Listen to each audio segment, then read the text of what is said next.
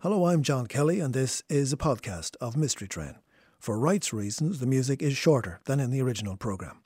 Mystery Train hits the rails Sunday to Thursday at 7 p.m. on RTE Lyric FM.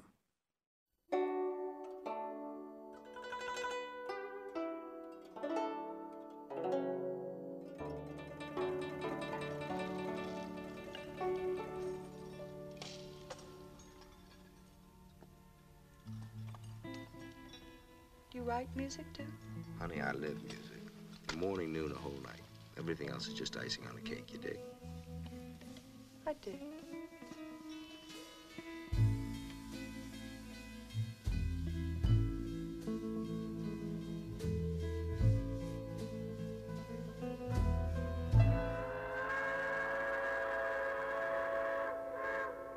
And this is Mystery Train on RTE Lyric FM, the Sunday night show where we always like to get a guest in to pick all the tunes. And tonight, I'm delighted to say my guest is the author and artist Sara Baume, whose latest book, Handiwork, will be published on Wednesday. Sarah, great to have you here.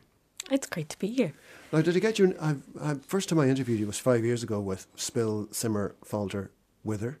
I wasn't entirely sure then I got your surname entirely correct. Is it Baum or Bauma? Or Baum? I don't even know.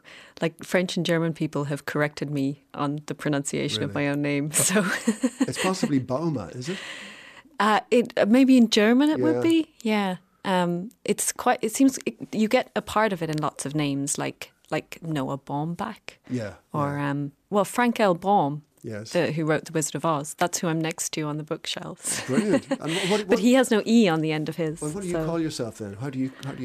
I say Baum, but the name is Flemish, and I have no Flemish relatives that I know of. You know, as in the name is from my dad's side of the family, and he was from North Yorkshire. So I have a strong suspicion that as the generations passed, the North Yorkshire contingent of the family started mispronouncing the name. So, and your dad is the reason for that potentially romantic story that you were born in a caravan. Yeah, I remember. It was a standard caravan, and I remember it being out the back for years, and everyone being heartbroken when we finally sold it. But I didn't get it because I didn't really remember. I was only 4 months when we moved to Cork and settled there. But before that, my dad had been working on the gas lines, laying pipes down over the island of England. And then I guess he'd been doing it here beforehand. He was sort of like an Englishman who was contracted in because at the time none of the Irishmen had the sort of skill set to be doing that particular work, and that's how he met my mum. But then after that, after they were married, he went back to the UK, and she didn't want to let him go back and sort of live the life of a working man travelling around England. So they lived together in a caravan and pulled up on sites and sort of stayed there for however long the job worked. So my sister and I were both born then in different places. And I went home to the caravan. And where was your mother from? Mum grew up in Dublin, but she used to summer in Cork, and her dad was from the city, so he'd be the closest thoroughbred Irish, if I can put it that way. And that probably explains your very first musical choice tonight, because although born in Ballyshannon, very much associated with Cork, Rory Gallagher. So this is your mum. This is from my mum. This is what I call my in utero soundtrack. Before I was born, I was listening to this. So tell me about your mum then. Was she a music fan? Was she someone who travelled around to see shows? Was she a bit of a hippie or what, or a rocker? Yeah, definitely a bit of a rocker. And she would have always been the musical influence, because when you're a kid, you're listening to what your parents put your way. And Dad, I'll actually come back to that later on. I have picked a song for Dad, but he wasn't sort of bringing music into my life as a child, whereas Mum was, and she was bringing in Rory Gallagher, Bob Dylan, Bruce Springsteen, Dire Straits. And I picked Rory Gallagher because, the connection to Cork is so strong. There are still to this day pictures on the kitchen wall of Mum with her festival sort of t-shirts and flared jeans and so. Okay, here we go. This is Rory and Bad Penny.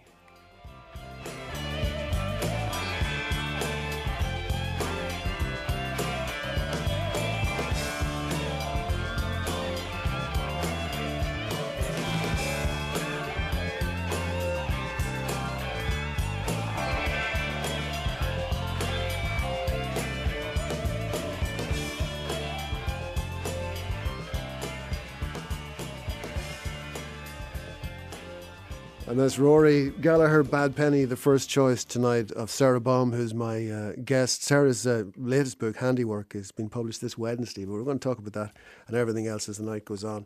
So, Sarah, we mentioned your mum and dad, the caravan existence early on. You would consider yourself a Cork woman, but whereabouts? Oh, I always consider myself from Cork, and I find I spend a lot of time defending it. Well, no, I don't, to be honest. It's been really lovely the last couple of years to be acknowledged as an Irish writer. And my name sort of sits alongside Barry's and Barrett's, and no one ever questions it, which is lovely. But it's funny, when I was a kid, I had a very strong sense of being different because I went to a small Catholic primary, and at the time there were about sort of 60, 70 students in the school, and it was very weird to be half English.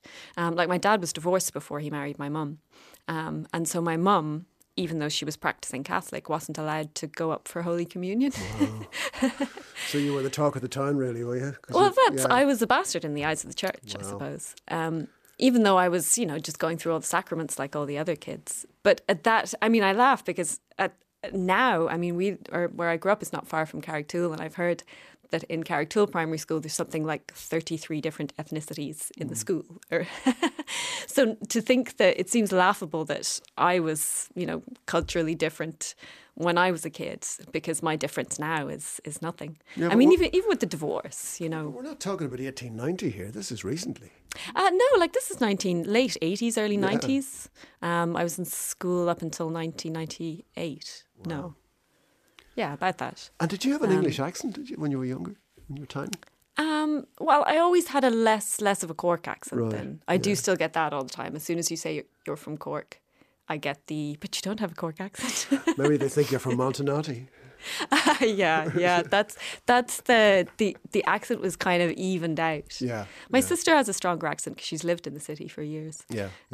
So I think it depends on. I think I probably partially wanted to be different as well, which feeds into pursuing an artistic path. And that's the thing. You're known now as a writer, but you plan to be an artist, really. You are an artist. But that was the trajectory that you were on, was to be an artist. So, where did before we started talking about the writing, where did the interest in making things come from? Do you think? Oh well, that was. Making things it's something I write about in Handiwork. It's and I can't remember the name of the artist, but there's an artist who said. By means of explaining herself as an artist, she says, well, I just used to make stuff as a kid and I just kept making stuff. Yeah. We all do that when we're small. And I feel... Okay, just to break that down a bit, all kids make stuff with blocks and with Lego and with things like that. But were you making weird constructions with tin cans and buckets and sticks and whatever the rest of it was? I was a big fan of them. Do you remember... Well, no, you're... I'm not Careful what you say next. Do you remember Mary Fitzgerald? Make and Do with Mary Fitzgerald. Make and Do, yeah. Yeah. Right. It was maybe on Bosco. It was possibly an item on Bosco. Yes. I didn't watch it faithfully, but I'm aware of it. But I loved that. Spoke to me a lot more than Paint by Numbers or Don Conroy also spoke to me because he was painting animals. Yeah. And I did like making things, always more so. And I could always, even from, I guess in secondary school, I would have chosen to make rather than paint or draw. Mm-hmm. And to this day, like if you gave me a lump of clay, I could make you a good head. Mm-hmm. But if you gave me a pen and paper, I could draw you a crap head. You know? Yeah. And in terms of the more craft side of it, did you learn to crochet and sew and all that kind of stuff? I do remember learning to crochet in school. Can't remember what the boys were doing when we were learning to crochet, and to knit. Mm-hmm. But I never had a strong sense, and to sew, I suppose. But like this was, I feel like, okay, I'm not that old, but a lot has changed. Yeah. In that sort of 20, 30 years. So like I remember Mum sewing up clothes that tore, darning socks. And so I'd have had a certain amount of skills, but in a way, the writing was always making up for my lack of a skill. So did the two things go in parallel, really? Did they, for a while, writing and making things? Yeah. Early in life, definitely. Yeah. I liked both. and didn't realise I had to pick between them, you know. I'm just working up to your next musical choice really here, because you're only 4 when you went to your first gig. Your mother was bombarding you with music all the time by the sounds of things. Yeah, well, it was there. Yeah, it was in the background. It wasn't instruction, wasn't it? It wasn't, no, today we're going to listen to No, Miles Davis. definitely not. No, it was like Mum was a housewife when we were growing up. So I guess she was knocking around with the kids for the days at home. I'm sure it was harder than that. Spoken like a childish person. But she wanted to bring you at the age of 4 to see Michael Jackson. Yes, yeah. And how it came, well, I mean, at the time, I guess this was the late 80s. Michael Jackson was huge. He was pop music, and everyone was into him. So I guess he's my first memory of being into music that wasn't what my mother had brought with her from her past. Right. He was the first like current thing, and he played in Parky Queeve in '88, and it was the July, so I would have been just turned 4. And a neighbour of ours was working on the door. He was a doorman, so we didn't buy tickets. And we went up, a bunch of, I think a handful of kids, me and my sister definitely, and then my mum and her friend who was the wife of the man who was on the door. And the plan was to sneak in, to get in without paying.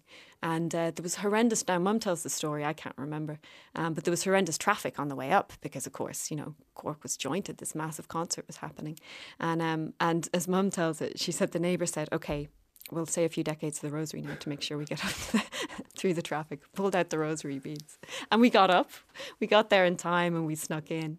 And my memory of it is like, I couldn't get over the fact that he was so far away and so small, you know, because obviously I'd imagined that it would be, you know, it would be right in front of me. I remember huge screens. But I mean, now it's a source of great sadness to me in a way. It's such a strong childhood memory with a musical connection. And these T-shirts that we got at the gig, this was subsequently, Mum must have taken a picture of me and Emma, me and my sister, wearing these T-shirts that were huge, like they went down to our knees. And we had them belted around the middle, a sort of belt around Michael Jackson's neck.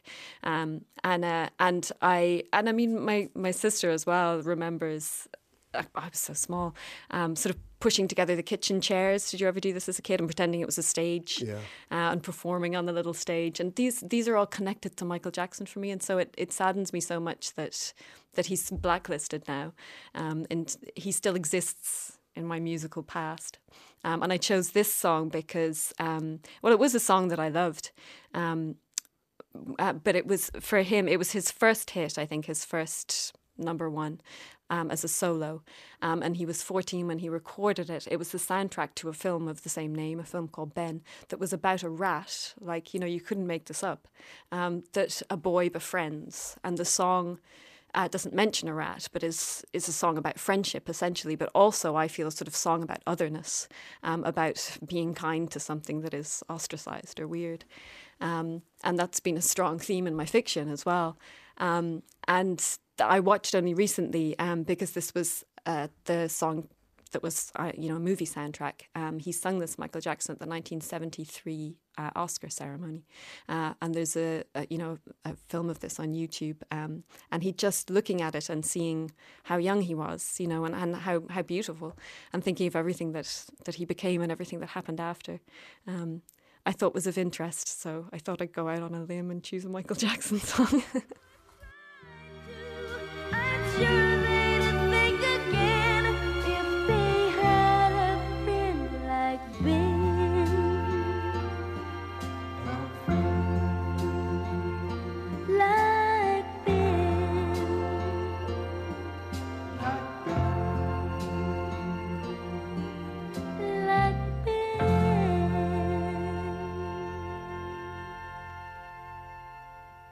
Michael Jackson and Ben, the choice of Sara Baume, who's with me in studio tonight. We had the inevitable conversation, Sarah, while that was playing, about the artist and the art.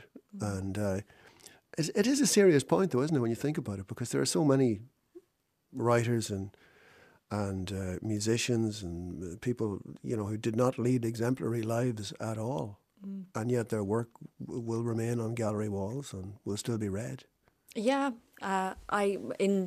In making my song choices, I was kind of, my emphasis was, I was concerned with the songs that told the stories from my life. So like I say, this song told a story from early in my life, and that picture frame on the wall of my mother's kitchen, tells a story. But and I think when you sanitize, reputations like that, or I don't know, I guess from a completely personal point of view, I just feel sad that I now feel like those memories are wrong. Those happy memories I had of childhood. I kind of go, oh, Michael Jackson, I wish I'd been listening to something else. But I can't go back and change that. So what do I do with that? That's an interesting point. It really is. Now, Sarah, in terms of the writing as opposed to the making of things, and maybe we'll discuss whatever connections there are between those two things as time goes on. But were you the sort of kid who would write a very good composition at school or a very good poem and end up with it being put on the wall and the teacher would point to it and say, look, that's good? Yes. Yeah. Well, yes and no. I remember actually I won a prize for a story that was called I Am a Marmot.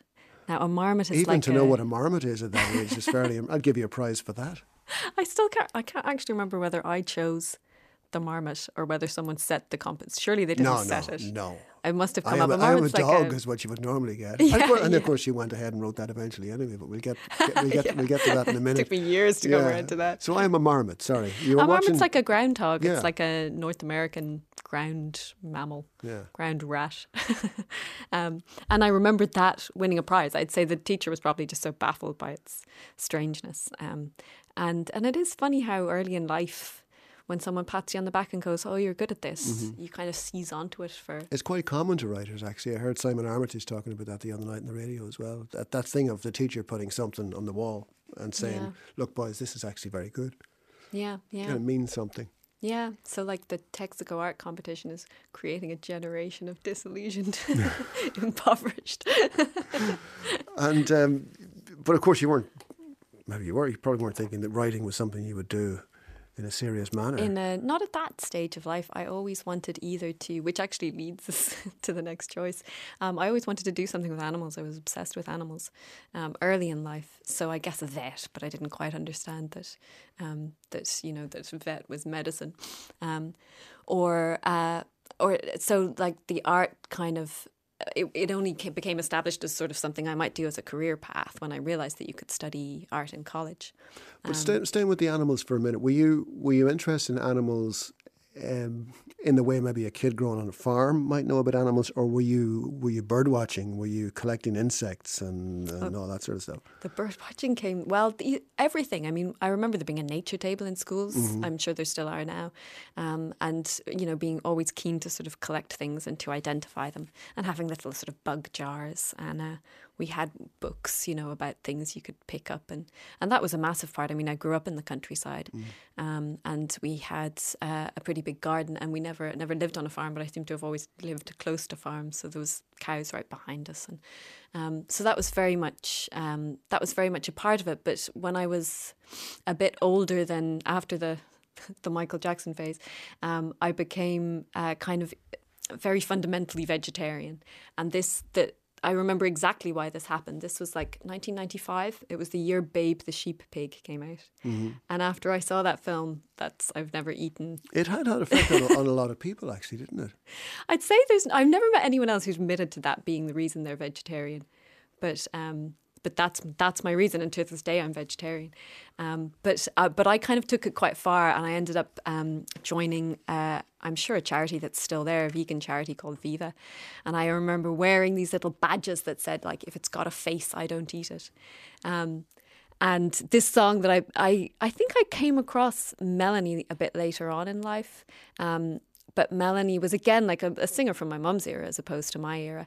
And she covered Ruby Tuesday. It was her cover of Ruby Tuesday that I knew. She also covered Tambourine Man and various other songs. She was brand new pair of roller skates. Brand new pair of roller skates. No, the reason that she's in my mind is she was on Jules Holland over the New Year. On the Hootenanny, and she sang the I got a brand new pair of roller skates. Pair of roller skates. Yeah. Okay, yeah, she's still alive. Yeah. I'm probably not that old. Because she doesn't eat animals, probably. But this is, yeah. So I still love this song. It's just, I seem to have a tendency for like funny, quirky little folk songs. And I'll live on vegetables, and I'll grow on seeds, but I won't eat animals, and they won't need I'll live on life. I want nothing dead in me, you know. I'll become life, and my life will become me, you know. I'll live on life, and my life will live on me. And that's Melanie there, and I Don't Eat Animals. And the choice of Sara Baume, who's with me in studio, who do you still refrain from eating animals? I'd still refrain from. I do eat fish. My premise now is if I can't kill it myself, I won't eat it, and I can kill fish. Okay. Do you regularly kill fish? Yeah. No. I once killed a mackerel. My partner catches a lot of fish, and I wanted to establish this as my premise, so he allowed me to kill a mackerel, which was traumatic. But now I'm able to eat them. I don't kill all the fish I eat myself. No, that's just as a disclaimer. Okay. But if called upon to do so, I could kill. Yeah. If in theory I can kill this thing, I will eat it. Okay, fair enough. If you take nothing else away from tonight's programme, ladies and gentlemen, that's it. So, right, compositions on the wall. You know, you've got a talent for this. Maybe can we jump right ahead into, you know, secondary school, wherever that was? Did you have to go into the city for that, or where were you? No, Middleton, which also becomes relevant to my music choices. But that was the secondary school, which would have been, my national school was a very small country one, and Liz Gould. And then the secondary school was the closest town. Middleton is now best known for the whiskey distillery. Mm. And did you throw yourself into secondary education? Were you a model student? Were you kind of academic? I was a nerd, definitely. Yeah. I wasn't a cool kid at all. And I was always in the A class, you know, the kind of top stream. But I did, I wasn't bullied or anything either. You know, I had a good group of friends. And we were into our own things, and people were respectful of that, you know. So I had a good experience in secondary school. I did find, I didn't enjoy, I always hated school because it was doing, you know, you were keeping someone else's schedule, you know, you were following rules but it wasn't... Did you have an idea of what you'd rather be doing?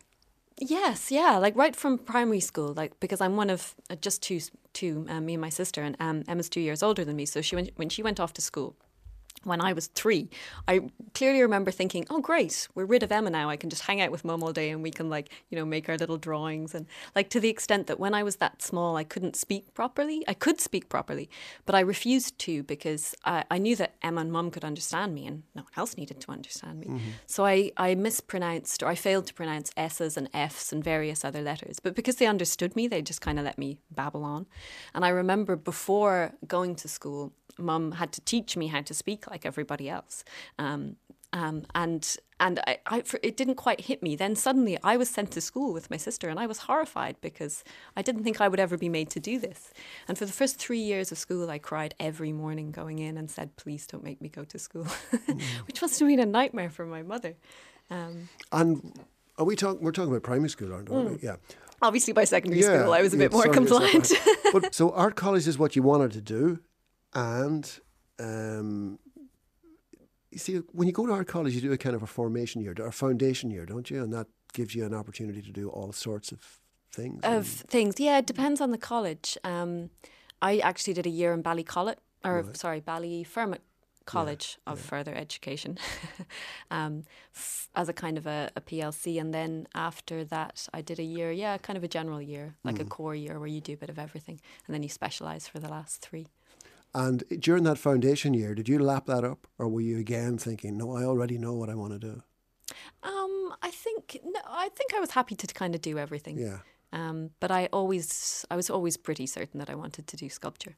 To do 3D was what they called it in IADT, which is at college out in Dunleary at the time.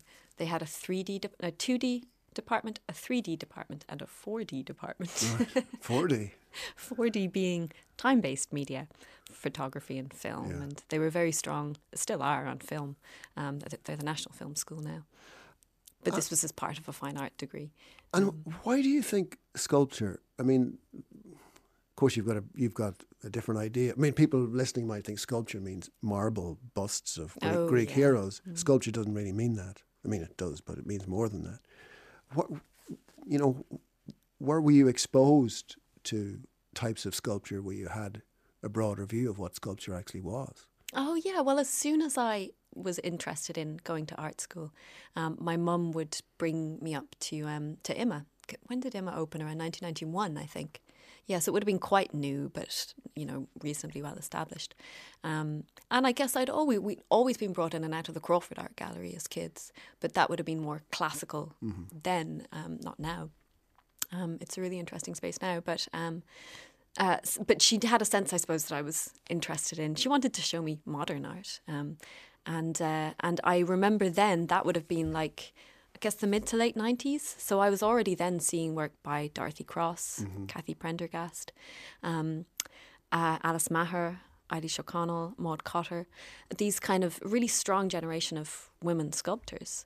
And I loved, the kind of sculpture I loved wasn't marble busts. It was, like the berry dress or the udders. I so vibrantly remember all the Dorothy Cross udders in various different configurations. And I would have seen that kind of work consistently, over the period of time in which I was working up towards college.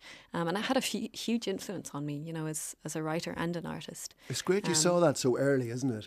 Yeah.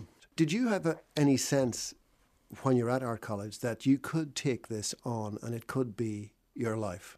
It could be the way you lived your life? Oh, yeah, that's what I was going for, I suppose.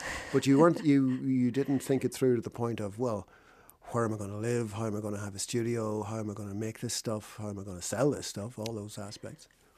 No, and that's probably because, I suppose I probably wouldn't have known this at the time, but, subsequently I interviewed Dorothy Cross for a Winter Papers issue, and, and she showed me the sheds that she had originally built on the bit of land, and, I lived in this shed, and then I lived in this shed, and eventually I had a house and a studio. And so I don't know that I necessarily knew that at the time, but... And I think shed is actually, exaggerating what that hut actually was, And I think that, so I expected that.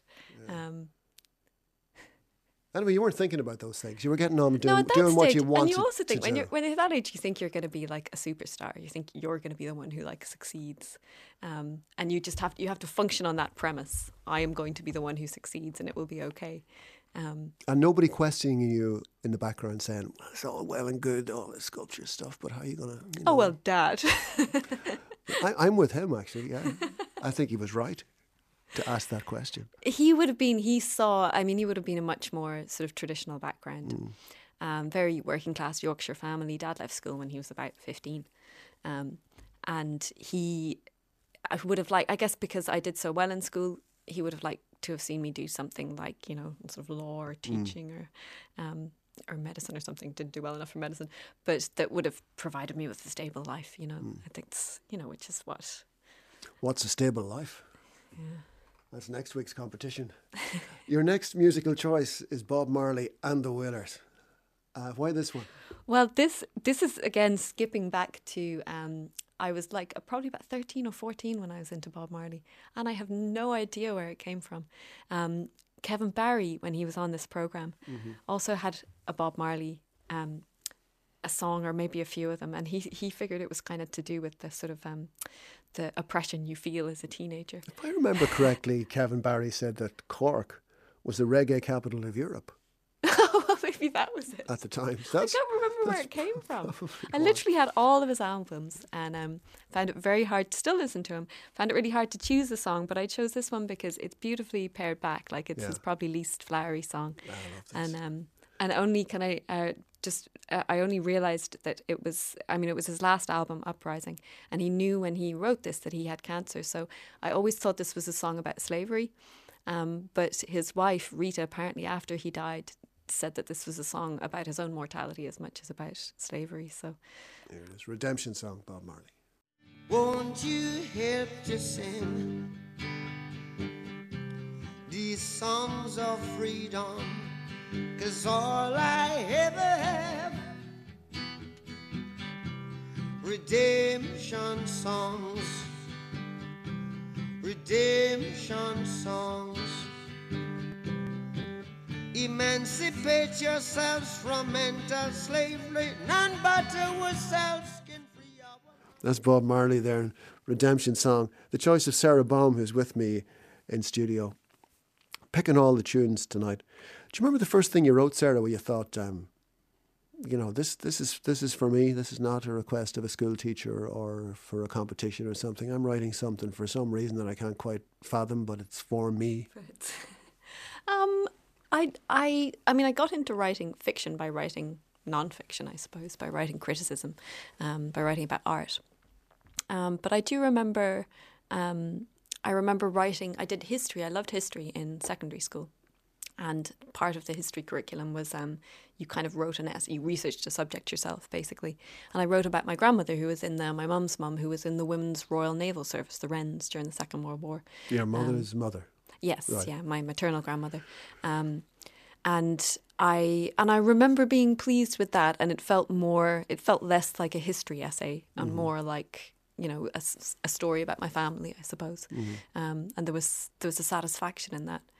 We'd always read a lot, and that grandmother always had books in the house, and we would go up for afternoon tea and discuss books. And from about 14, I would have been reading mum's and granny's books, kind of thing. It's the grandmother who features in yes, exactly, in A Line Made by Walking. Well, based on the grandmother. Yeah, I know. No, we'll do the book. We'll do the books in the second half of the programme, because there's a lot of questions to be asked about all of that. But I'm aware that there were books in that house, and you were reading those old Penguin classics. Yeah. And she was such an interesting character, because she wasn't allowed to talk about what she'd done in the war. Yeah. She definitely went out to Sri Lanka at some point, so she was involved in the war in the Pacific, that end of things. But it was we had a sketchy understanding of it because she was sworn to secrecy. She was definitely, I'd say, sort of involved with monitoring things, monitoring ships and that. And then my other two on the other side of the family, both my grandparents were in the Land Army, and that's how they met. And that's something that actually comes up in my most recent book. But that grandmother was the only one involved in active service, so I just thought she was sort of fascinating. So, the writing now, as you say, you've done criticism and that kind of thing, but those would be commissions, would be jobs to be done. But in terms of writing for yourself, it didn't come out of any kind of crisis or anything. It just came out of writing about family and just making sense of things you didn't quite know. Well, it came out of writing about art. It was when I was working in the Douglas Hyde Gallery, which was after art school, after college, after art school, and after a kind of a period in which I was sort of trying to make sculpture and didn't have the space. And I did a long internship in the Douglas Hyde Gallery, and that was when I started writing about art, because it was a way, an awful lot of art students end up, looking for gallery work. And it was a way of, I guess, engaging more deeply with what I was trying to do. But it was just reviews and bits of criticism.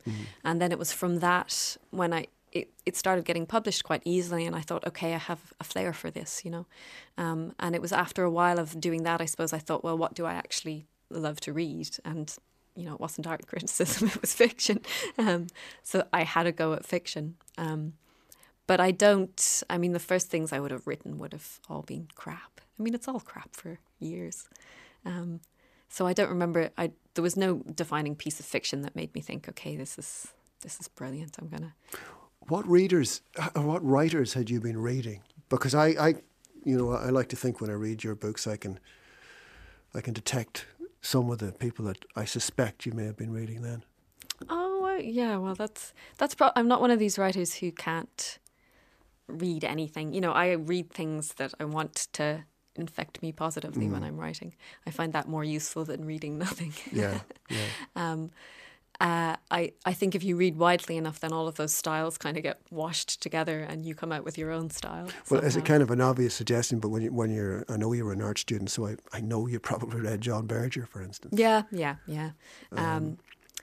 But then before that, I would have been reading sort of John Steinbeck and Hemingway, and those would have been the older sort of classics that Mum and Granny had around. But then also sort of newer fiction, like I would have been reading Anne Enright quite young, and then John McGahern. And I remember a defining book for me was The God of Small Things by Arundhati Roy. That won the Booker in 98, so I guess I would have been late teens. But I remember reading that. For some reason, we were big fans of Anglo-Indian literature anyway. Well, there was a lot of that around at the time. At the and time, very successful. with Samuel Rushdie, Vikram Seth. Rohinton Mystery. Mystery, yeah, probably my absolute favourite. Have you read A Fine Balance? I adore that book.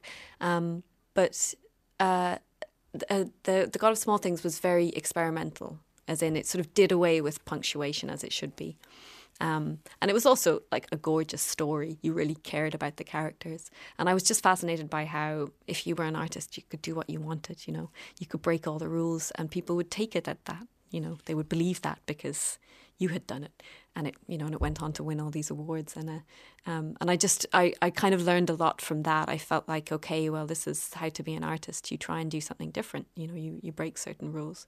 But then at the same time, you make people care. You know, that's an important thing for me. I think experimental fiction is fine, but I still it's often an endurance test for me to read it. I feel like I'm learning something, but I don't actually care about the world of the book. And very often not a word of it goes in. Yeah.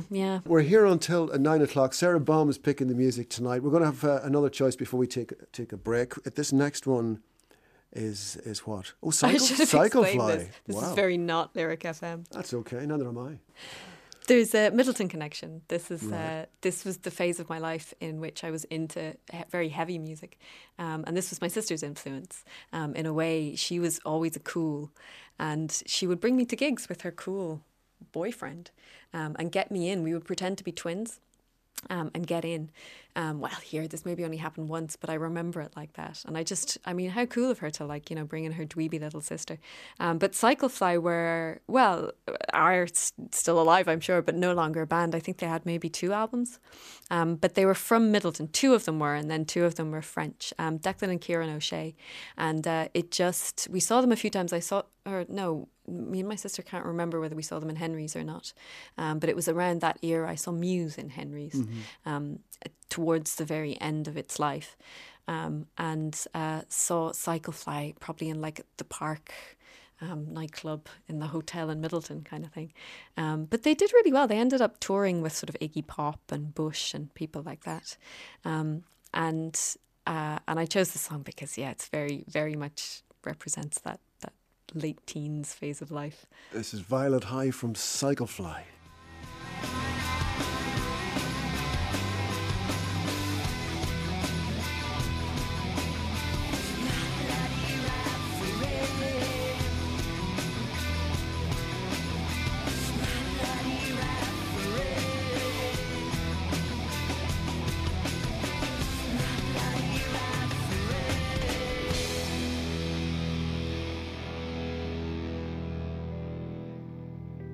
And that's Cyclefly, a song called Violet High. Sara Baume is with me in studio. You were enjoying that.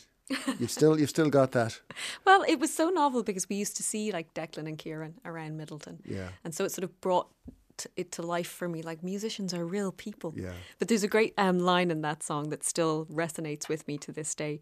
I don't know if you can make it out from the song, but he says, for all the words I've badly wrote, I'll build a boat and let them float away. Well, let me stop you there. From all the words I've badly wrote. Which is bad Yes. English. Yes. But it's ironic. But it works. Yeah, it works. It works. Okay, we're going to... And I've often felt that if I could build a boat and float all the bad words away. We'll take a quick break. We'll be right back with more music from Sara Baume.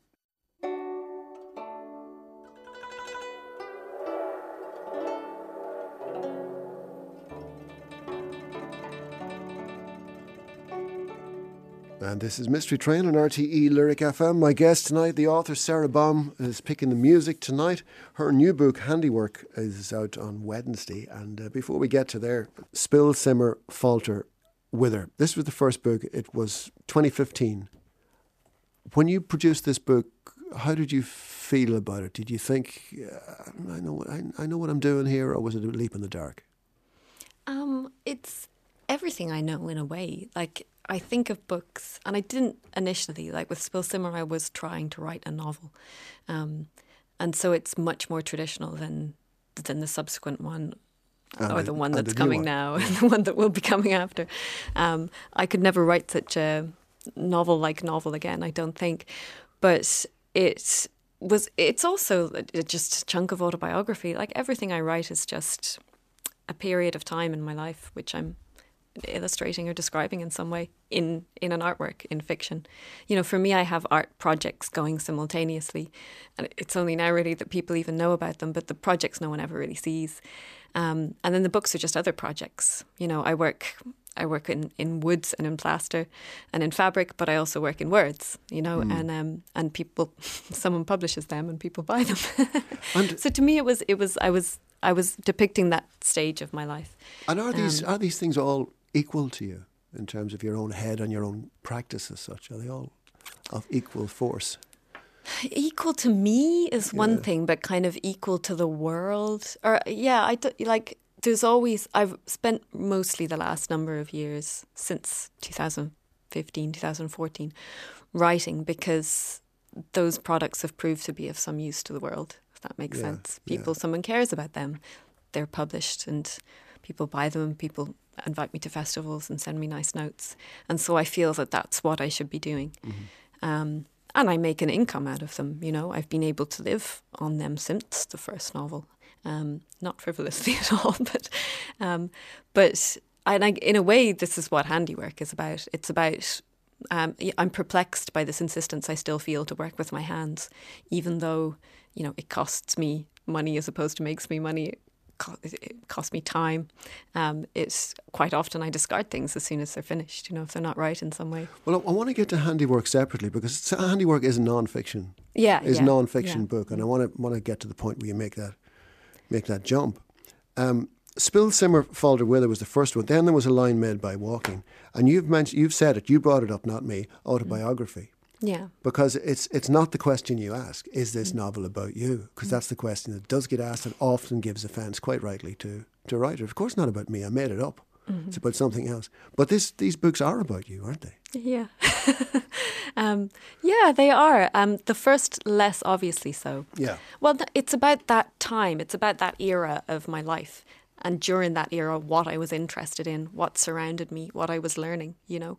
And by extension then, about me. I think you talked at the time about a quarter life crisis, which I thought was a good term. That was the second novel, That's kind of more or less what that sort of went back then to the earlier stage of my life. Yeah. What's that, 25 then?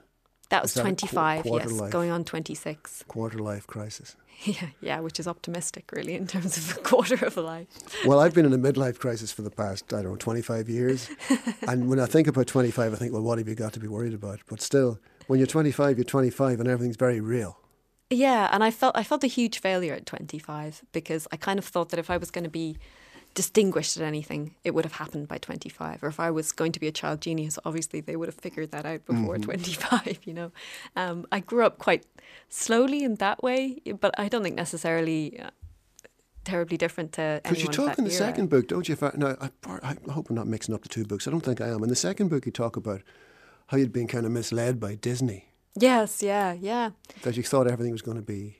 That's it, to follow your dreams and you can achieve anything. You know, and then you actually learn that that's not true.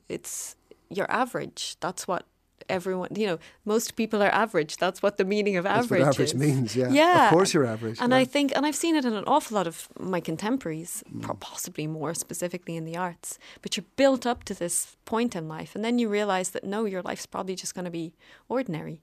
And then you have to readjust and accept that, you know, accept your ordinariness. And find a way to cope with that, and you know, and then quite often end up depressed but it seems nuts because we shouldn't have expected it in the first place, you know. And I don't feel that people necessarily of my parents' generation did. They just expected less. I mean, that sounds very old-fashioned of me, but I think there's a lot to be said for it, and that's sort of what the second book explores. Even though when I wrote it, I was in my early 30s, so I had gotten over all that, but I still wanted to explore it. I kind of felt that I'd signed a 2-book deal, so in a way I might never have explored it had I not felt under pressure to deliver a second book. Now, depressed is a word that gets used nowadays in its proper sense. You know, and it's taken more seriously now as a thing. Are we talking about depression, or are we talking about just being kind of lost or adrift, or how would you quantify what you were talking about in that gets book? confused all the time. I Yeah. think there's clinical depression, Yeah. and there's lostness and confusion, Yeah. and it got. I mean, the book is really about someone who is lost and disillusioned and Yeah. confused, but who is then diagnosed as clinically depressed. Mm-hmm. And in a way, I suppose that makes it worse for her because she feels it's more hopeless than it is, perhaps. But I don't know. I do think the two get confused a lot, and I've been very reluctant to sort of be a spokesperson for depression, because I feel that there are people going through things that I didn't go through and never did. And then the autobiographical part of it gets tricky then, because people say, well, did that happen to you? And did that happen to you? And obviously there's things in this book that you did make up. Yeah. Oh, yeah. So. And there's things in it that I can't remember whether they're true or not, to be honest. I mean, even the period of time, I definitely lived in my grandmother's house for a period of time after she died when it was on the market. But was it a year? Was it a summer? I don't remember anymore. I'm sure I could find out easily. You were dwelling for so long in the writing of the book that your version of things has become the real version. Yeah, that's happened with the first book as well, that I can't fully remember whether this was a detail I made up or a detail that was actually there. Yeah. Because the first novel describes in rather minute detail where we were living at the time, and the walks we would take, and this experience with the dog that we had these romantic notions about having a lovely dog that would, enrich our lives, and the dog ended up being a psycho and sort of attacking people. And so it became, it was a way of sort of filtering that experience. And in the second book, you did go and live in your grandmother's house and read the books. Yes, yeah. But chronologically, the second book happened in my life before the first book. Right. I think that, as often happens with novels, I think the sort of first novel ends up being the second novel in the second. Yeah, because I doubt if you had some master plan, you wrote the first book and then it took off and then you have to write another one. Yeah. And I think with a lot of writers, it's like their debut novel takes their entire life up until that point and writes it. What else is there? And then you realise that, I don't know anything else. Yeah. Your next musical choice is... Oh, this is my art school choice. Björk. It's so typically art school. But I just remember a friend had Homogenic, that album, and would play it over and over in opposition to a guy who used to play Bob Dylan consistently. And I never had the strength of character to bring in my own music and play it in the entire shared studio space. But I always used to vie for the Björk as opposed to the... Okay, this is Yoga. It's where I want to be. Stay down. Emergency. How beautiful to be. Stay down. Emergency. It's where I want to stay down.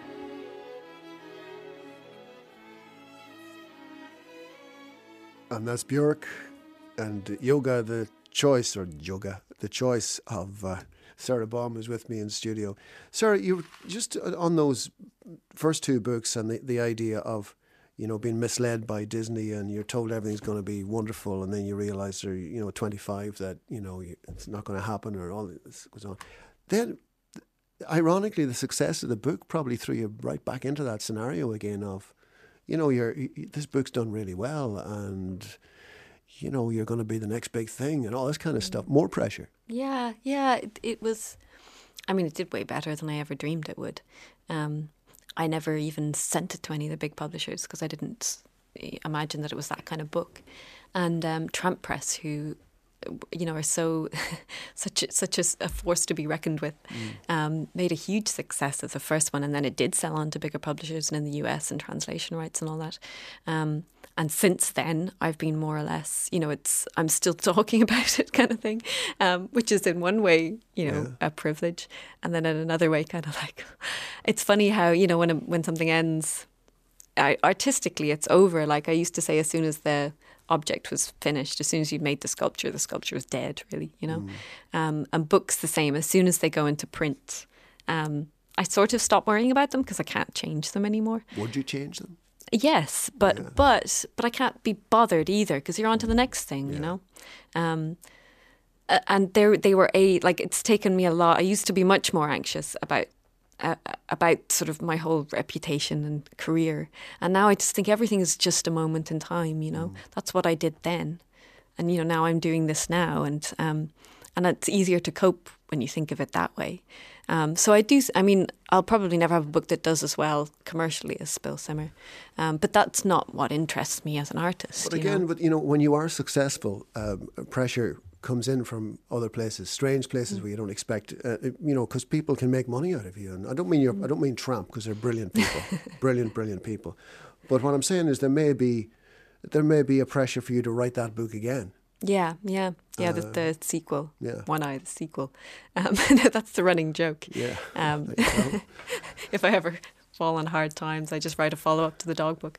But yeah, no, I mean, I've never felt that from my publishers. I guess it's because your starting point is Tramp Press and not some big corporate juggernaut. Which, yeah, and I mean, to be fair, the first two were also published by William Heinemann in the UK. I never felt under any pressure from them either. But I think it's good that your starting point, though, is Tramp. You know, that's who you're dealing with as the book has been made, it's been formed, and they're the last people who'll be saying to you, write the previous book again. Yeah, or, you know. Yeah, exactly. They have a very strong sense of like, let the artist do what they want. But did you see, and then we'll deal with it. But I think you said at some point, maybe it was during the second book, that you actually didn't like writing.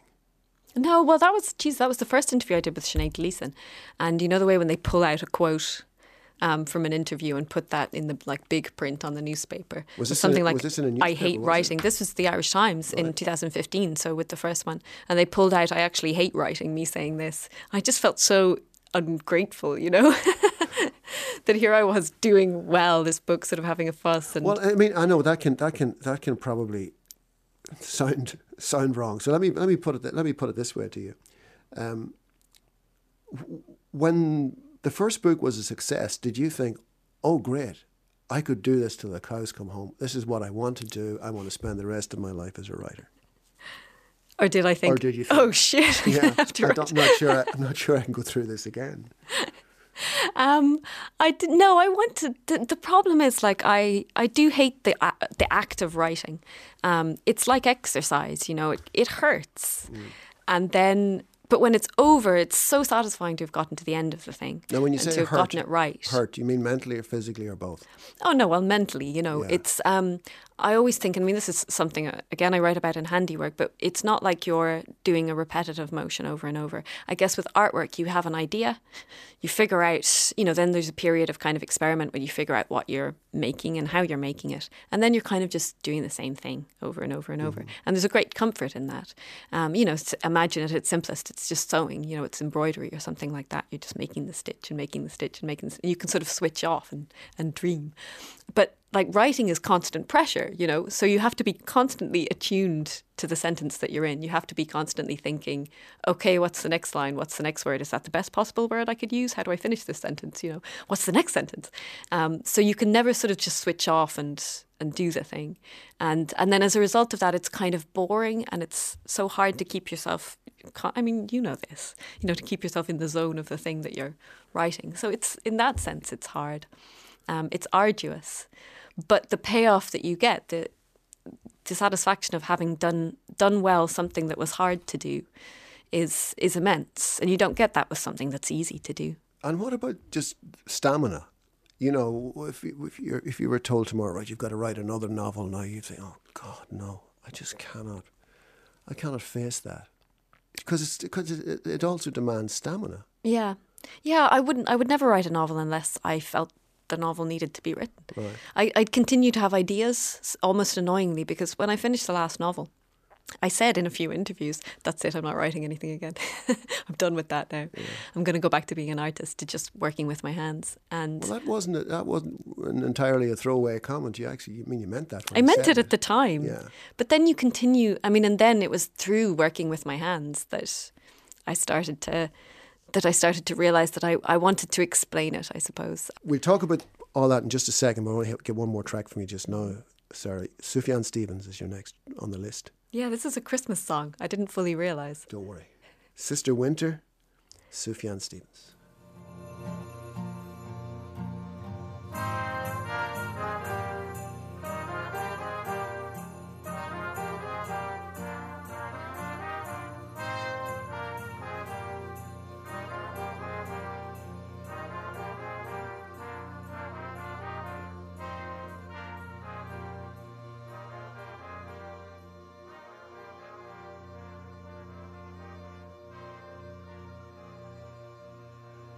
Sufjan Stevens, Sister Winter, choice of Sara Baume, who's with me in studio. Now, Sarah, just before the break, you were talking about the new book, Handiwork. It's non-fiction. So tell me a little bit about that, given that the previous books were fiction, but were a lot of autobiography in there too. Mm-hmm. Non-fiction, you'd written art reviews and criticism and various things before. Did you find non-fiction an easy move to make in this regard? Well, I never thought, okay, I'm going to write a non-fiction book now. This is the next thing. Instead, what I thought was, I'm not going to write anything again. Well, not forever, but, I thought I'm going to give it a year and work on sculpture again.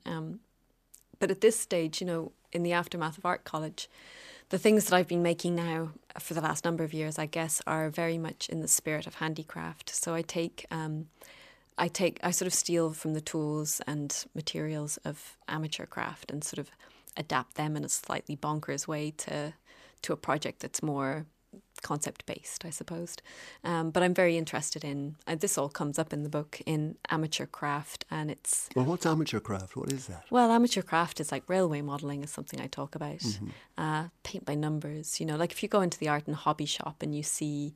It would be more so, I guess, art that's based on kits. But I mean, crocheting, cross-stitch. Airfix models. Airfix models, yeah. But it came about as a kind of a... as a rebellion against capitalism. When I started reading about amateur craft, I became very interested in its origins. I mean, not that consciously, but placed in that context, as in, free time. What do we do with our time? And when sort of since the Industrial Revolution or whatever, time has been very organised. You work for however many hours, and then what you do with the rest of your time, doing something completely useless with it can kind of be seen as a form of rebellion. I'm explaining this really badly. No. There's a book, there's a guy called Stephen Knott who's an academic, and he's written a great book called The History and Theory of Amateur Craft. And anyway, I've gone way off topic. But does that extend to, I don't know, jigsaw puzzles and things like that? Maybe not. Probably not puzzles, but the making of board games, which was something that actually came into my first novel. You see, it's loose. And like I say, what I do is I take the tools and do something else with them, sort of subvert them in some way. But anyway, but what's very important to me is the handmade.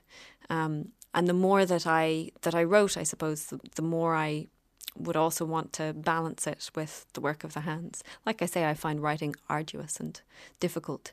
But I find working with my hands is catharsis after that, And so I in order to sort of recover in a way from having 2 novels out in quite quick succession over the course of 2 years, I decided that I just wanted to work with my hands for a year or 2 and see how that went. So then I guess after I quickly sort of became frustrated. I guess I felt awful about the amount of time I was spending on these useless projects, seemingly useless projects. And I started taking notes about why I felt this insistence to do it. And what fell into the same time period was, I think, my dad dying and feeling slightly bewildered and not wanting to write, perhaps because of that, because of grief, but also reestablishing a connection to him that I didn't fully appreciate the meaning of when he was alive. So that was something I was thinking about as I was writing. And then in the course of that, I was invited to show work, to have an exhibition in London, which happened in 2018, at the end of 2018. So Handiwork was written in over about 6 months in the middle of 2018. And because I was being forced to consolidate the projects, and in conversation with the curator there, I was reading this book that I mentioned about amateur craft, but also books about the arts and crafts movement. I'm a big fan of William Morris, and not as a wallpaper designer for all of the other things that he was. And I mean, outsider art, something I've always been interested in. But I guess at the heart of all of my research was, I mean, that sounds highbrow. There wasn't aeons of research. I was just kind of following my nose on topics that seemed relevant.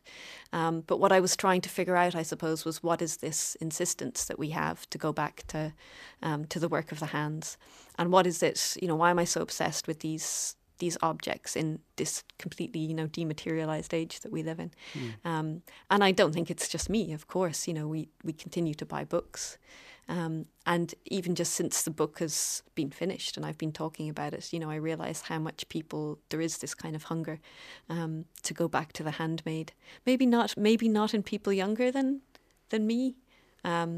I don't know, because, you know, you were talking earlier about teenagers. There's a big divide has happened. I think Yeah. there's a big chasm between one generation and the next at the minute. Seems to me. But that's a whole other programme, at least. But in what you're talking about, though, it seems there was no one reason why you went down this road. There are quite a few very solid reasons of how you ended up writing this non-fiction book. Yes, yeah. And So eventually I realised that I was writing something, and it came to a point where it was too long to be an essay and too short to be a book. So it became a short book. It reminds me of I mentioned him earlier, John Berger and people like that, you know, Yes. who would write that kind of a... Sure, Ways of Seeing is only about... No, I don't mean in terms of the you know, the width of the book, the amount of pages. I don't mean that, but I just mean that kind of methodical examination of stuff you already kind of know a bit about, but you've never actually. That's that, you know, funny. Probably Ways of Seeing was there in my mind somewhere. And specifically in terms of craft and amateur craft, because you mentioned concepts there. Conceptual art features in A Line Made by Walking. One of the things the narrator keeps doing is tests herself and remembers a piece of famous conceptual art. Yeah. Are you on board with that as well? I mean, you seem to have a very wide appreciation of well, that's art. it. I have a huge interest in that kind of art, and that was the kind of art that got me interested in art. This is the kind of art where someone films himself falling off a roof. Yes, yeah. That was Baz-Jan Ader. And or you get someone to hold a gun to their head, or actually shoot them in the case of Chris Burden. But yeah, no, that was the kind of art that it really interests me. On an academic level, you know, I'm enthused about that. But that's not what I make myself. Yeah. I still have this connection to objects and to working with my hands and to craft. And I think in a way I wanted to defend craft. You know, like I have no particular skill, so I would never call myself a crafts person. But I'm inventing my own little crafts and trying to perfect them. And yet there are some well-known artists, and they get the word craft is thrown at them like it's an insult too. You know and then some of them do. Has to be said, work in a very industrial way. Yeah. They get other people to make stuff for them, and I mean the obvious example would be Jeff Koons, but there are others too. Yeah. Some of my favourite artists don't even make their own stuff. There's a Belgian artist called Frances Elise. Rachel White-Reed is another artist I love.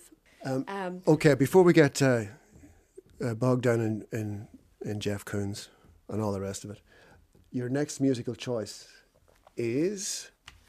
Joanna Newsom. Joanna Newsom, right. Now tell me, where did you first find Joanna Newsom? Because she's very special. Well, and the last two, Sufjan Stevens and Joanna Newsom, both would have come to me when I was working in the Douglas Hyde. And I was there when John Hutchinson was the director.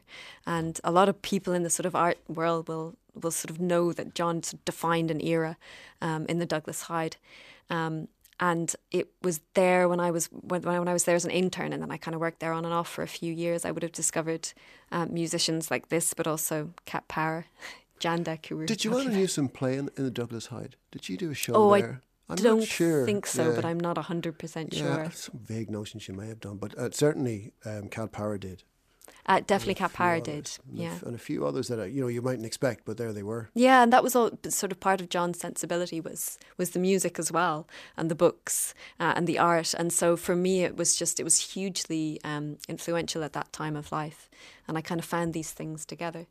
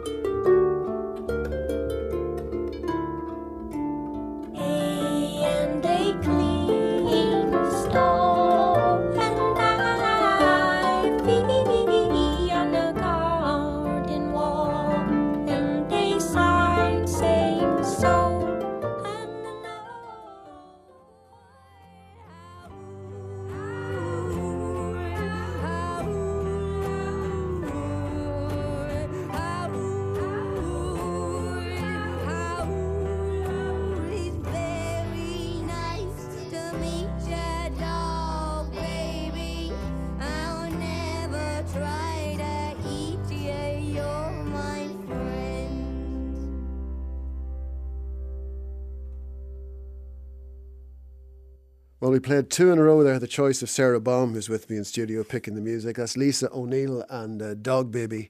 And before that, Joanna Newsom and Leaving the City. I guess the Dog Baby one, Sarah, was a reference to the first book, Spill, Simmer, Falter, Wither. Yeah, to our Dog Baby. We spent a long time trying to decide on the right dog song, but there are lots of them. Yeah, there are lots, but I love Lisa O'Neill anyway, and I thought that was from a charity album that Kathy Davey put together a couple of years ago. For the animal sanctuary and all that, horse sanctuary and all the rest. Yes, of it, yeah. So it's very it pushes all my buttons, rescue animals. And I seem to recall when I interviewed you, Sarah, when Spill, Simmer, Falter, Wither came out in 2015, that you had actually read as many books as you could find about dogs. No, I did an essay for The Dog Stinging books. Fly on dog literature, and it was as a way of like justifying that this was a literary novel, which sounds terribly pretentious, but I was afraid people would kind of go, oh, Marley, and it must be like Marley and Me. Or so I... The only one I can think of off the or top Old of my Yella. head is Paul Auster's book. Oh yeah, Timbuktu. Yeah, that was the one I read. And that was written from the point of view of a dog, Of a wasn't it? dog, yes. To mixed success, I would say. Yeah. But it's Paul Auster, it doesn't matter. The best one is Heart of a Dog, Mikhail Bugalov. Oh, right, yes. Who wrote Master and Margarita. Yeah. I haven't read that, but I've read Master and Margarita. I have no idea what it was about, but I loved it. Yeah. I haven't actually read Master and Margarita, but Heart of a Dog is just bonkers. I can't. I mean, there's anyway. Yeah, no, I won't go into the plot. But there's also a weird film if you want to cut straight to the film. So there is actually quite a bit of dog literature out there. I suppose there's bound to be. Yeah, lots of people have dogs and love their dog. That surprised me was Virginia Woolf wrote a biography of Elizabeth Barrett Browning's Cocker Spaniel. Elizabeth Barrett Browning was also a poet, but she was married to the other Browning. Robert Browning, sorry. I didn't know she'd written about... Yeah, and it was a commercial success. Really? Yeah, but I think she was kind of embarrassed about it later on. It wasn't very Virginia Woolf. Probably her best book. Sorry, I'm just trying to rise a row here. So we had Dog Baby, then we had Joanna Newsom before that. The handiwork book, now that you've completed that, and I'm sure the first two books might have taken quite a bit out of you, I suspect, just to go there. Mm. But the handiwork book, how do you feel it having completed it? It's really short, so I kind of feel that I've gotten away with it being a whole book, to be honest. It has a connection to what the next novel will be. They're kind of a set in a weird way. Right. Okay. So anyway, that's. And was that always the plan, or is this something you came upon? It was sort of a mistake, but right. Like I say, I'm always just writing an era of my life in a way. Right. So because they both come from the same era, I think everything is really connected. When you sit back and you look at it and you're like, whoa, that's just like that. Yeah. But I kind of like that. Like you can accuse me of repeating myself and you would be right. But I quite like that in other people's work. I like to see the resonances that run through a body of work, Mm-hmm. When a writer returns to a topic again and again, that's interesting to me. And in terms of those periods of your life, like there are periods of my life I can't account for at all because I've been too busy or, you just never stop to think, Mm. But in your case, when you're not old, so you're talking about short periods of time in some cases. Mm-hmm. Do you have complete recollection? Do you have diaries? Do you keep notes as you go along? I don't think that's not really what I mean when I say I'm describing. I suppose it's almost I'm fictionalizing eras of my life, if that makes sense. Yeah. And I mean, for example, I guess in the things that I make in the art projects, they're also telling a story about a period of my life, but they're really only in the sense that they're about a topic that I was interested in, often not even obviously about a topic. Can I give an example? Because it's by all means, yeah. Like for the last year and a half, I've become really interested in birds. And this is something that I write about in Handiwork. But this started with a trip to the bird observatory on Cape Clear. Cape Clear Island is off the coast of West Cork. And it's the only manned bird observatory in Ireland. And they're a really interesting spot for birders because basically they're our most southerly point. They're kind of out in the Atlantic. They're about 8 miles off the off the mainland. And they get a lot of vagrant birds, which are basically birds that are lost. They're rare birds that have come from like America and been blown off course by Atlantic storms. And they turn up on Cape Clear because this is like the first port of call in a storm. And I just, when I heard this story, I was doing a course on Cape Clear, just a general Birdwatch Ireland course. And when I heard this story about the lost and accidental birds, and how like the birders get really excited about them because they're rare. So they all rush to see this little bird. But then the little bird itself is just completely bewildered and usually dies within a few days.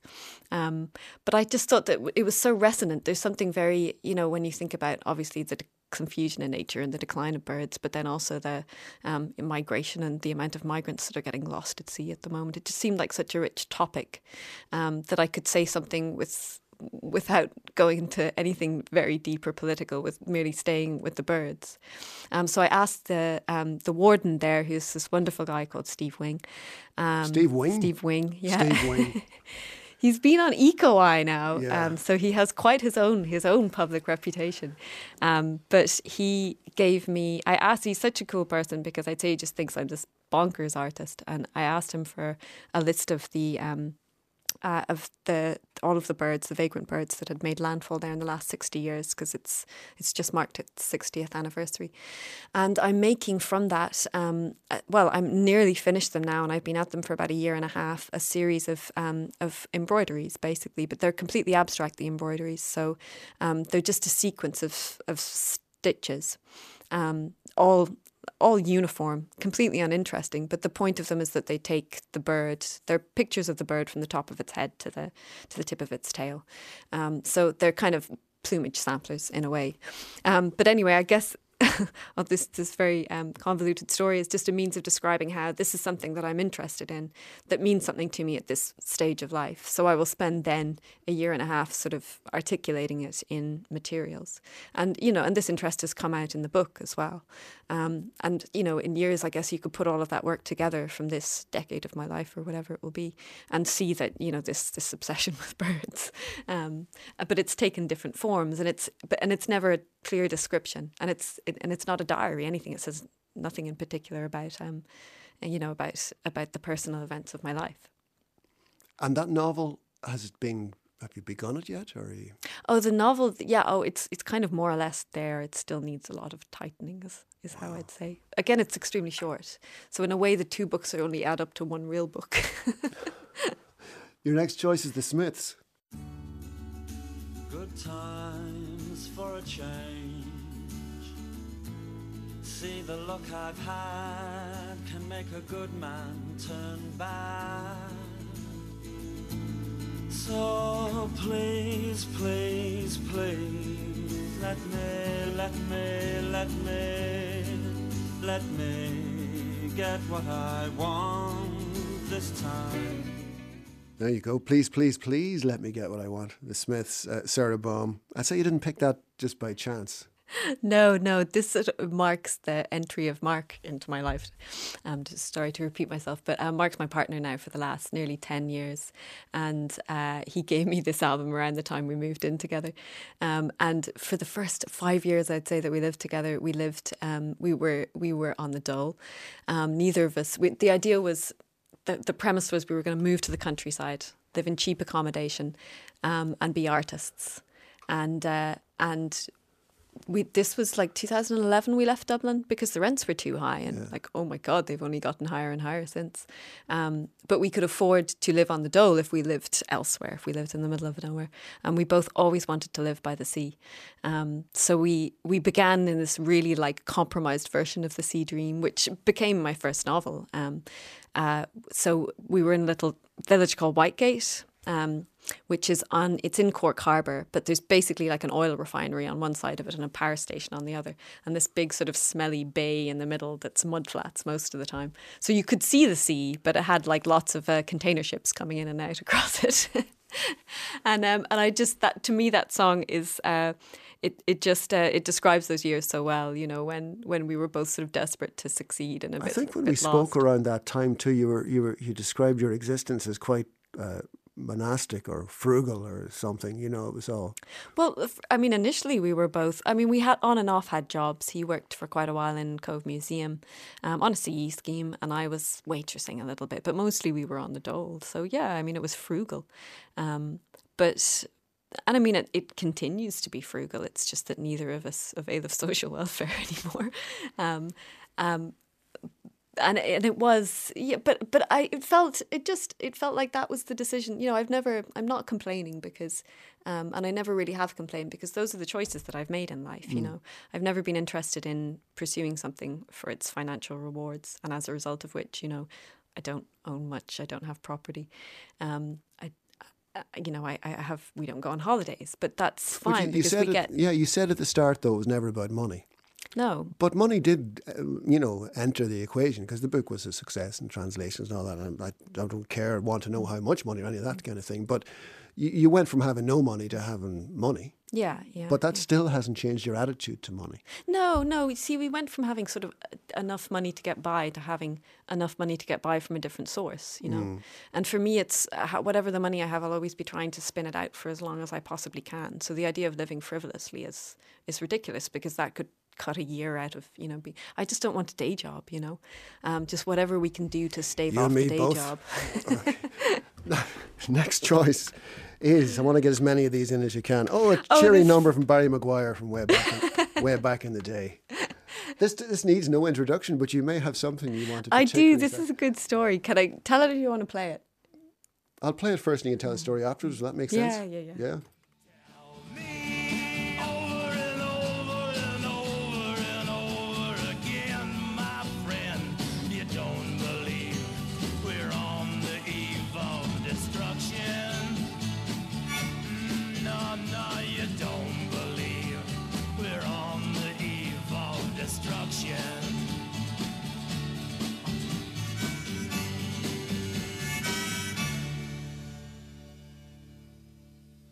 You know, I've known that song all my life. I haven't probably listened to it, and I can't believe how much it sounds like Bruce Springsteen and the E Street Band the whole way through. But Barry Maguire, I thought Eve it was of Destruction. Bruce Springsteen until I looked it up and realised it was someone called Barry Maguire. It's maybe reassess Bruce. He's probably only got one record in his record collection and that's it. Well, if it seems completely out of step with my tastes, it's kind of the song for my dad. And I put it in toward the end because Dad died 4 years ago. And when he died, we hadn't really talked about a funeral. He didn't want to protect a regular, like, Catholic funeral. I mean, he wasn't Catholic.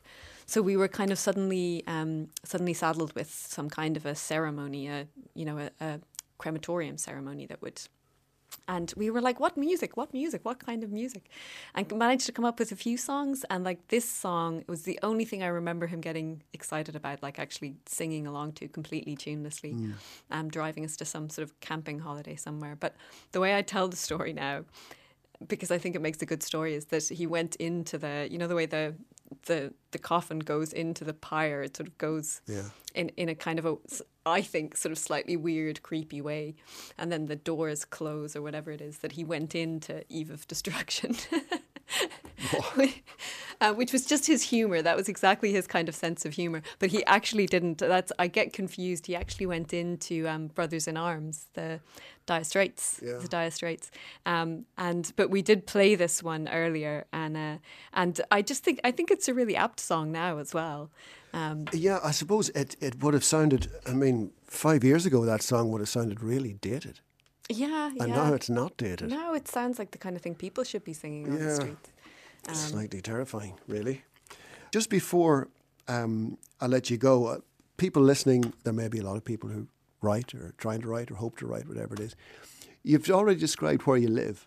In what circumstances, and we'll leave the sculpture to one side, the writing specifically, where do you write? What part of the house? What room of the house? Do you have a specific room? Do you have a shed? Do you go to the local cafe? What do you do? Well, we don't live now. After the first book did well, we moved to West Cork. Now, like, we still only rent, like, we didn't buy a mansion or anything like that. We just rent a slightly less broken down property. And no, it's lovely actually. We rent a gorgeous farmhouse, but the rent is very reasonable, and there's much more space. So I have a little room now that's just for writing. I have kind of like what would have been the box room, I guess. Yeah. You know, in the old farmhouses, there's like 2 big rooms upstairs, 2 up or 2 downstairs, and then there's like a little room in the middle. So that's where I write, and like it's sort of decked out with my stuff. But really, you know, handiwork is about all of the other stations in the house. Where I make things, where I make bits of handicraft.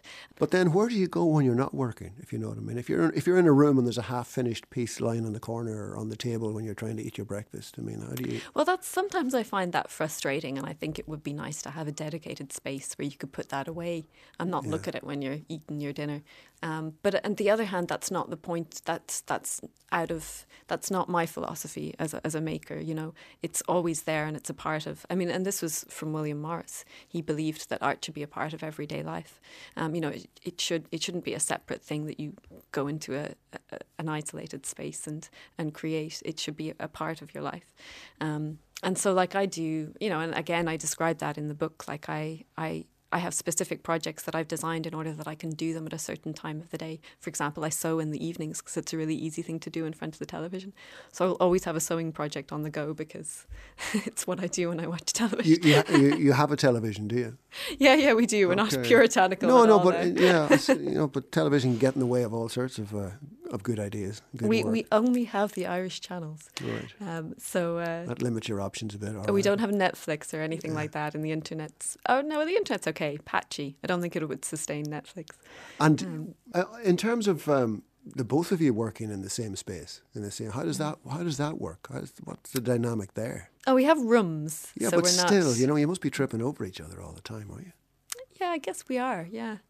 But it's funny, I think that, like I say, we've been together nearly 10 years now, and I think if you put it in the context of a normal relationship where people would go out to work and not see each other, or maybe go on separate holidays, or then we've probably been together 20 years, you know, because we do spend a lot of time together. And you know, actually, the novel is a little bit about that in a way. It's about codependence. Both the 2 previous novels have been about loneliness in some form or another. So I was trying to break that habit and write a novel about codependence. It just occurred to me the kind of books that you write. I'm not suggesting you do them in any other way, but you know, with Nausgard and these sorts of people who just literally talk about their life. Are you in any way attracted to that straight up description? You know, word for word about what goes on in your life? No, because there's not enough art in it, you know. I think obscuring from the truth slightly is more interesting. But obscuring from the truth completely is of no interest to me.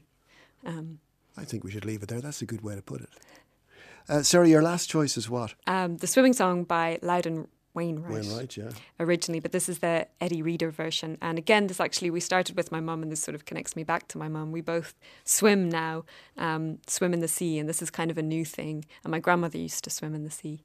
And I've been doing it now for about a year, and I get much more of an opportunity because I'm right by the sea. But this was just a little ditty that she used to play. She used to have on some mixtape when we were kids. And it's always stayed in my head. Sarah, thanks a million for coming in. I loved your choices of music. Handiwork. The latest book is out by the wonderful Tramp Press on Wednesday. So all the best with that. Thanks for coming in, Sarah. Thank you very much. Thank you. I did a cannonball.